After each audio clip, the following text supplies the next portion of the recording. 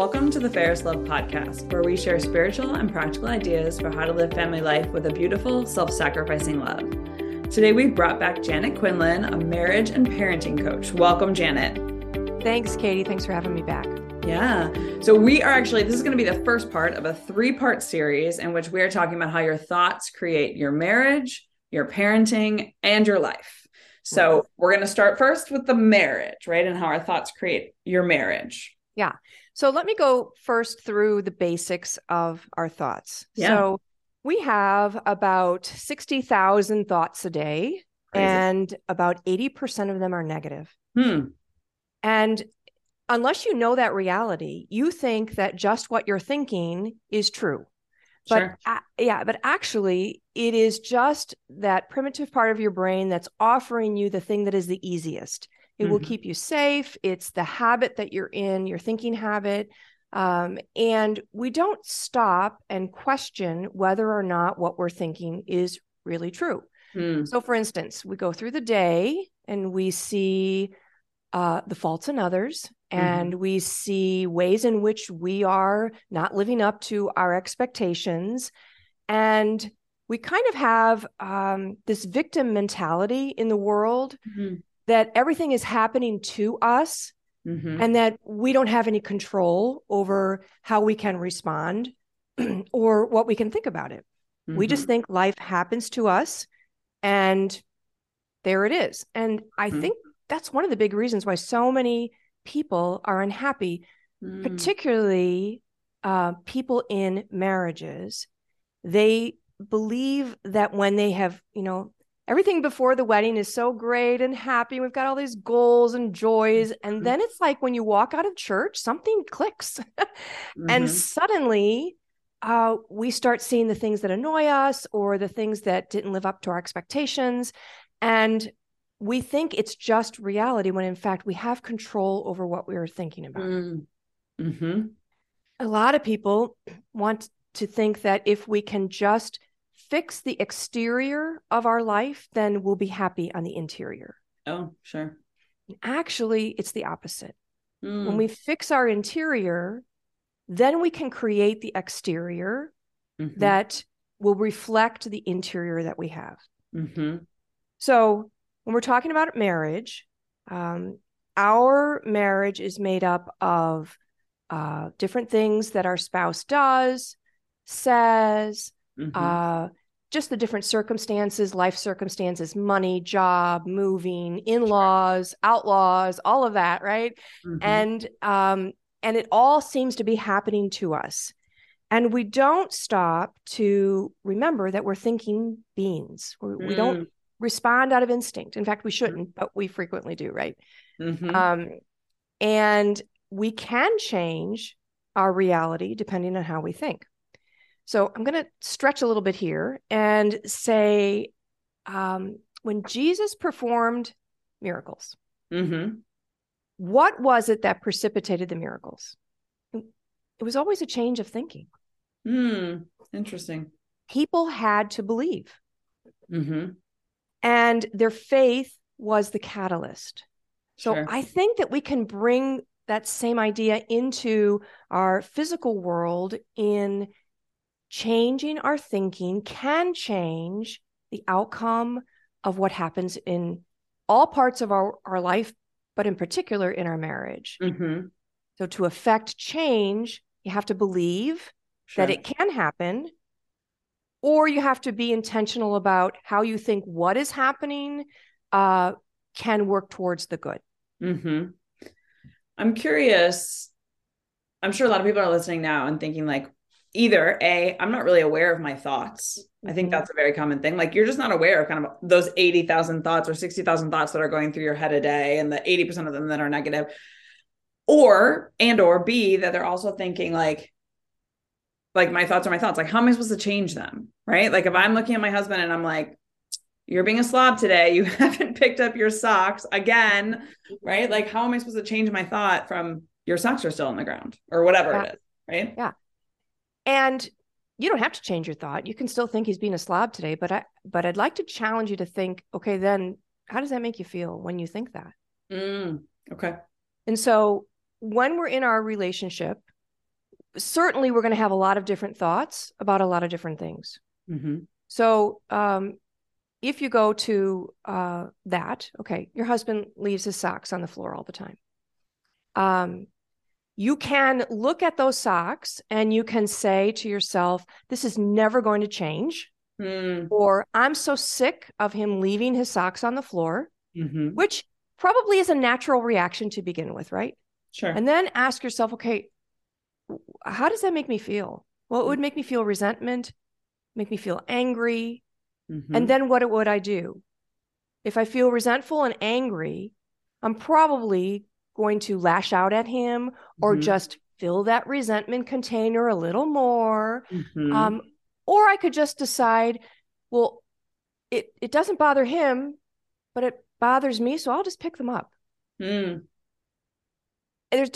just that shift. Or it could be, I really would like to talk to him about that and how I don't want to pick them up. So, but coming from a place that is not so resentful and angry because we've decided what our thought is going to be. Okay. So, as I mentioned earlier, in our relationships, especially we get married, we have children, and then we kind of hum along, for better or for worse. Sure. And I coach a lot of women who are about year 7, 8, and they're not happy. They're not happy just kind of bumping along. And when I talk to them about, when I coach them, what are you thinking about this? They think, this is never going to change. This is just the way it is. You have that thought, this is never going to change. You usually feel resigned or maybe demoralized. Sure. When you feel resigned or demoralized, what are your actions going to be? Well, you're going to go through the motions of the day. You're never going to try to change. You may not even try to reach out to him to, work together to affect change, to point things out. And so what will happen?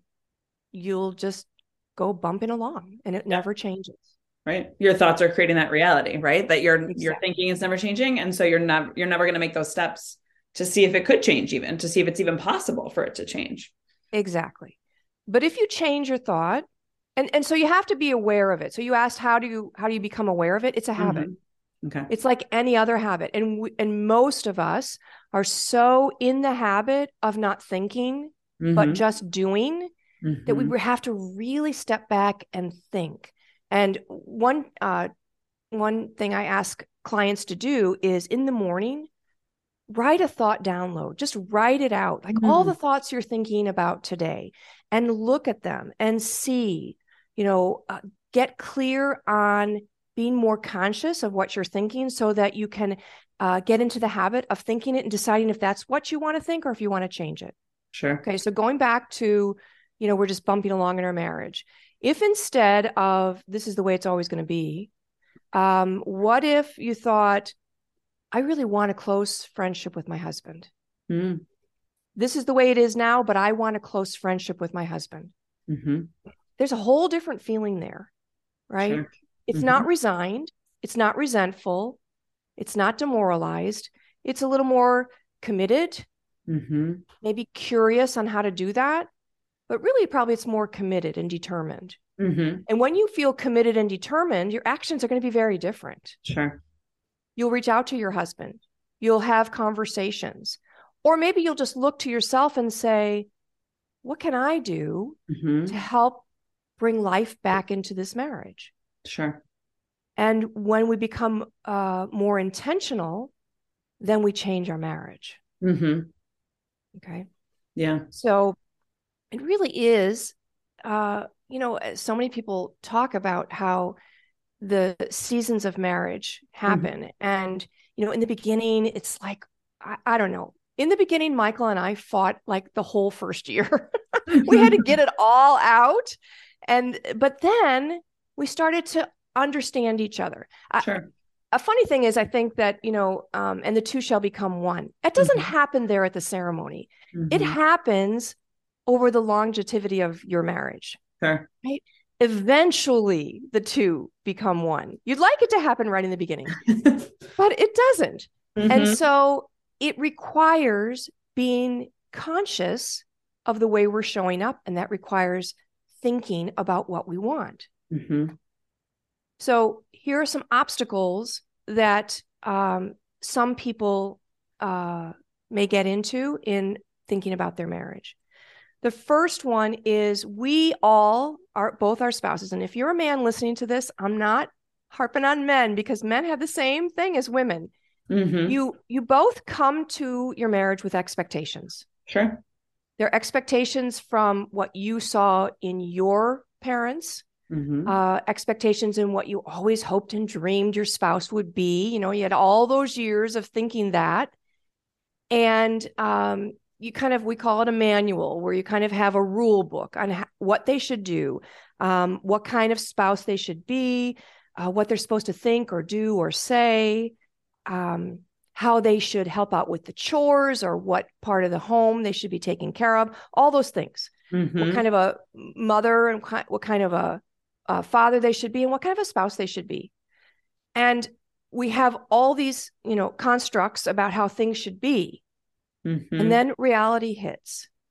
And I've heard it said that expectations are really the killer of a good relationship, because we hold on to those expectations as if they are true and they have to happen that way, or we're not going to be happy.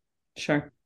A lot of that is because, like I said, we bring to our marriage what we've experienced in our life and then those expectations, but also we have beliefs. Mm-hmm. And we think that because we have a belief, and I'm not talking about a religious belief, I'm talking about a man should not leave his socks on the floor. A man, when he takes off his socks, should put them in, you know, the laundry basket. Mm-hmm. Or a wife, when I come in from home from work, whether she's worked outside the home or not, she should run to me and, you know, be ready for intimacy right away. Mm-hmm. So, you know, we have all of these beliefs and we don't discuss them with our partner. Mm-hmm. And so we, looking at those expectations and realizing we have to break those expectations apart and discuss. And, you know, maybe have a conversation when there's something that comes up, to have a conversation with your spouse and say, you know, I really would like, rather than you don't, I would really like it if I walked in the door, if you could greet me, because I've had a really tough day. I've had, you know, conflicts at work, and all I want to do is come home and have you take me in your arms. Either spouse could say that, right? Sure. Or, you know, in regards to children, we now have, like, if you're just starting off your family, we now have 5 children in 6 years. So I really would like your help, or whatever it is, you know? Sure. I really wouldn't like your help. So offering, so asking, requesting, but not making demands, and not holding it out as an expectation. And that leads me to the next thing. In expectations, we require that our partner fulfills our expectations in order for us to be happy. When we do that, we give all our emotional energy away, all our emotional power.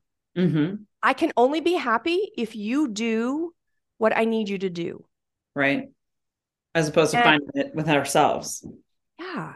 Yeah. So not only does that create a lot of stress on your partner, whether, you know, you're the husband or the wife, if you are a husband and you can only be happy if your wife performs a certain way, or is a certain kind of wife or a mom, or, you know, lives up to your expectations for the day, you're not going to be happy. Same with, you know, as a woman. If your husband doesn't do certain things that you expected, and that is, you know, the linchpin on your happiness, you're in big trouble. Sure. So getting clear that we are responsible for our happiness. And I coach women who, so I only coach women. I'm sure men have conflicts that they deal with their wives, but in my coaching practice, the women that I coach, many of them deal with husbands who have addictions, pornography, is a huge addiction. Mm-hmm. And I would imagine that, when you're first getting into marriage, you don't think that you could be happy when your husband has an addiction of any kind. Sure. But you can be happy.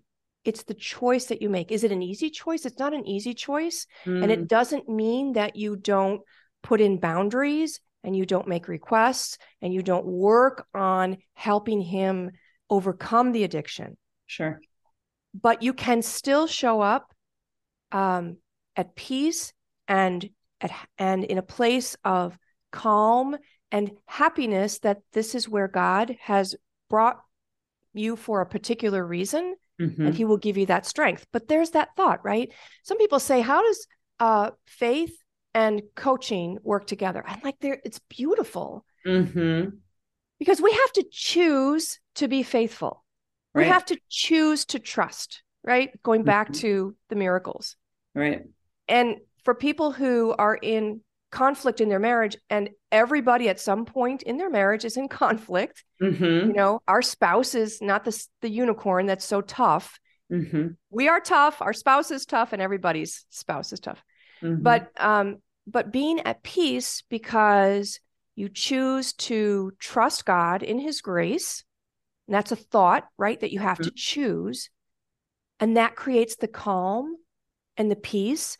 And then your actions in showing up for your spouse are that I love him for him, and I'm going to help him move forward on this. Not, I can't be happy because he's not doing this. Right. Yeah. I think this is so interesting because, we're talking your thoughts are creating your marriage, but at the bigger scheme of things, like your thoughts are creating your happiness, right? Like if you are looking at this, and no matter the situation your marriage is in, no matter the situation your life is in, maybe you've been laid off, maybe you're having trouble conceiving, right? Maybe you're going through infertility, maybe whatever, maybe you've had 6 kids in 6 years, whatever, right? Like our thoughts are what's creating our marriage and our happiness here, not the situation or the circumstances in which we live, right? Right. 100%. And even for people who are listening to this who are not married, I have children who haven't found their spouse yet. And they can either approach the world with, I'll never find him, or I'm so miserable, or there's no one out there, that I want to marry. And what will happen? They won't put themselves out. They'll feel defeated, right? Sure. So yeah, it is a truth of the world that our thoughts just naturally create our results, but through the feelings and actions that come from those thoughts. So a third point in an obstacle that can come into marriage is that when we allow the stories and beliefs of the past to create our reality now. Okay. And yeah, so this really happens very often when people come into the marriage. We all come into the marriage with habits, good and bad. And we think, he'll never change. She'll never change. And so we get caught in that belief. We believe it. And remember, a thought, just because you think it, doesn't mean it's true. So really questioning whether it is the truth, the fact. Like, could you prove it in a court of law? That thought is the truth. Then it becomes that circumstance, okay? But otherwise, thoughts are they're our opinions. They're what we happen to think. So if we firmly hold on to a thought about our spouse and we don't let go of it, we don't give them the opportunity actually to change. Imagine if you're meeting somebody for lunch and you think that, they're selfish, or they always, just want to talk about themselves. And so you show up and you're like, okay, I'm going to have to think, I'm going to have to listen to them go on and all about themselves. Sure. And so what do? You sit there and you listen to them go on and on about themselves. Well, maybe they're speaking because they're nervous. Sure. Or maybe they're just not good in social settings. And so they don't ask you, like anything about yourself. If your thought is, it's always going to be selfish and I just have to listen, that's what's going to happen. But if you say, well, maybe I could kind of just interject and tell this person about my life and see what happens. Changes your thoughts. So going back to marriage and believing stories and beliefs from the past, you have to let them go and allow not only your spouse to change, but allow yourself to change. So if you have a belief, especially, women have the beliefs that, I'm not pretty enough, I'm fat, I'm not smart enough, all those silly beliefs. And when we bring them into our marriage, we show up to our husband as, I don't have a lot of self-esteem. I'm not pretty enough. I'm fat. I'm too fat. I'm not smart. So questioning the beliefs, not only of what we think about our spouse, but what we think about ourselves and being open to changing them. I really like this too, because I think it's like that Carol Dweck kind of growth mindset idea of like, if we're coming in with all of these preconceived notions about ourselves, about our spouse, about marriage, whatever, like it keeps us from being able to grow and really kind of move forward and see the great beauty that can exist maybe in our marriage, or the great beauty of ourselves or our spouse. But if we have that growth mindset, we acknowledge that we can grow and we can change, and so can he or she, and moving forward in that way. Yeah, 100%. And we will talk about that when we talk about parenting. Good. Because that's a huge thing. But I agree. We have to allow for people to change. And when in our thoughts, we limit them, we don't allow for the change. And we don't allow, as I talked about seasons in marriage, we don't allow our marriage to go through those different seasons of growth. You don't look at an 80-year-old couple holding hands walking down the street and think, oh, it must have been easy for them. This is what they were doing, 60 years ago. No, there's a big growth process within that marriage to get to that place. Sure. And then the final thing on obstacles in our thinking with our marriage is, how do we respond in our thoughts to our spouse? Are we in the habit of responding with angry or resentful comments, or without giving the opportunity for growth? Or do we just know exactly what he's thinking, what he's doing, what she's thinking, what she's feeling? Or do we open ourselves up to listening? Okay. So really being careful about how we interact with each other in the habits of the way we communicate. And that comes again from our thinking. Are you open? So I just want to emphasize again that we live in this world. This world has made us all victims. We're victims in our marriage. We're victims as parents. We're victims, in everything is acting against us. It is really, God made us these human with this amazing brain to think and to take that part of control of our lives that we can take. And we've given it away. So we want to take it back. And everything is not out of our control.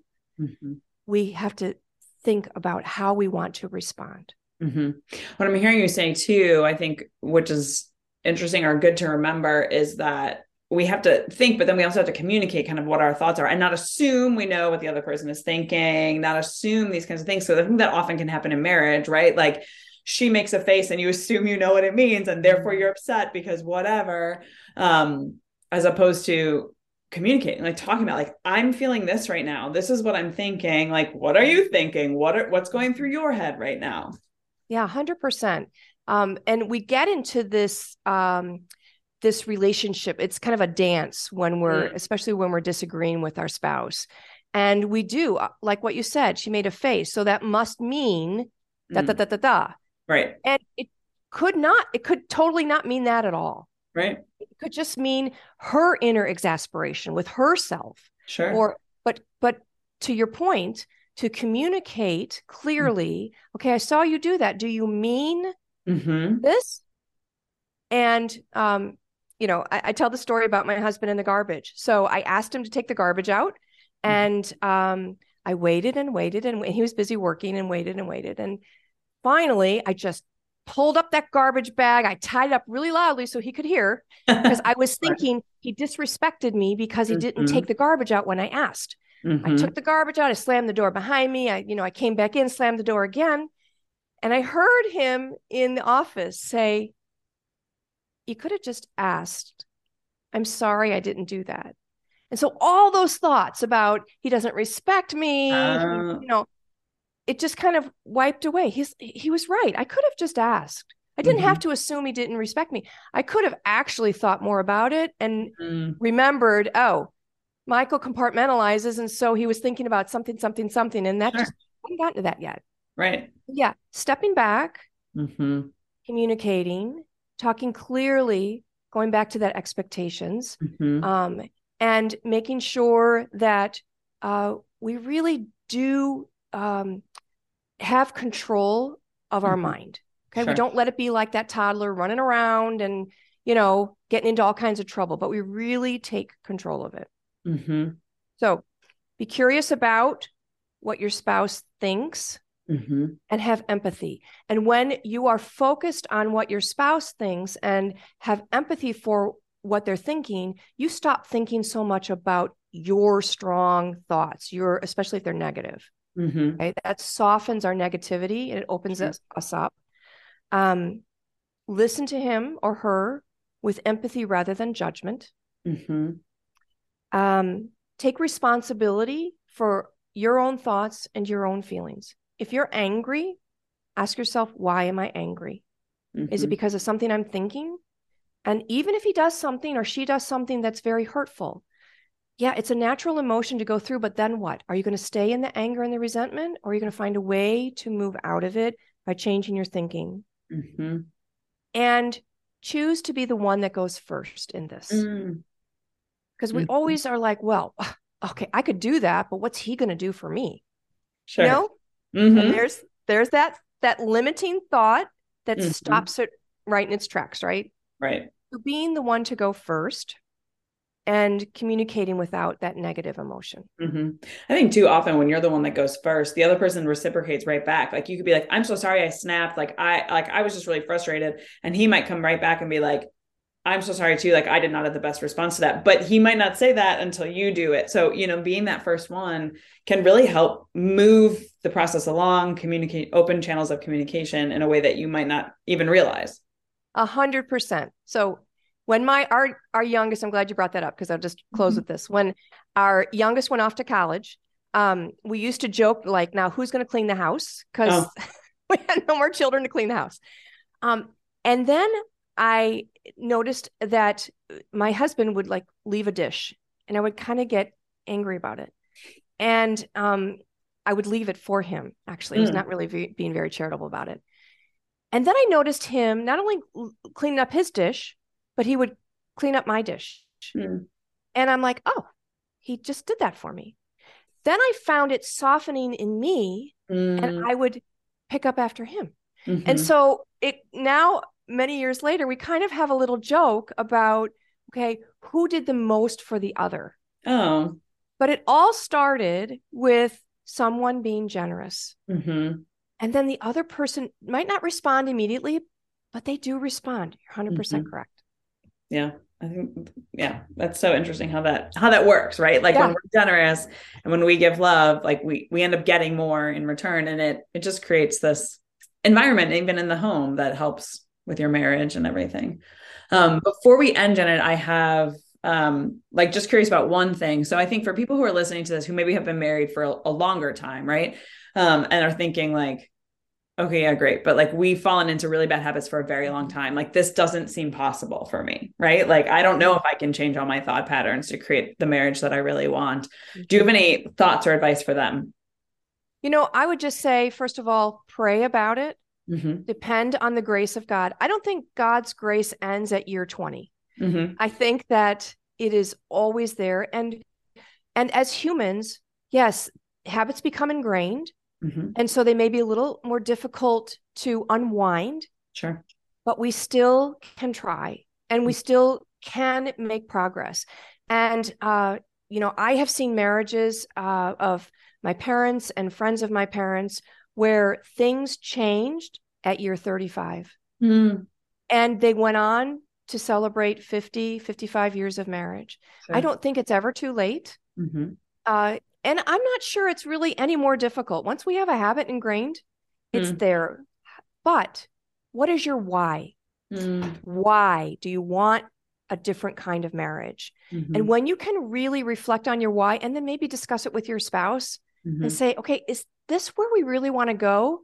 The kids are leaving and you and I don't even know each other anymore. What do we want? Sure. And really come together in your thinking of what your goal is, your long-term why. And that actually is kind of the bigger picture that lets the little things of the day just kind of not mean so much because you're working towards that big why. Sure. So never too late. And always be available and open to change. This is great. If people want to find you, if moms are interested in coaching with you, how can they do that? They can go to janetquinlan.com. They can find me on Instagram at Janet Quinlan Coaching. And they can also listen to my podcast, Finding Joy in Motherhood. Awesome. We'll link to all of that in the show notes as well. And we're going to have Janet back for part 2 and part 3 on your thoughts creating parenting and your thoughts creating your life. So stay tuned for that as well. Thanks, Great. Janet, for all your wisdom. Thanks so much, Katie. Appreciate it. Thanks for listening to this episode of the Fairest Love podcast. If you enjoyed it, we'd love for you to share the episode with a friend, subscribe to the podcast, leave a review, and visit us at fairestloveshrine.org.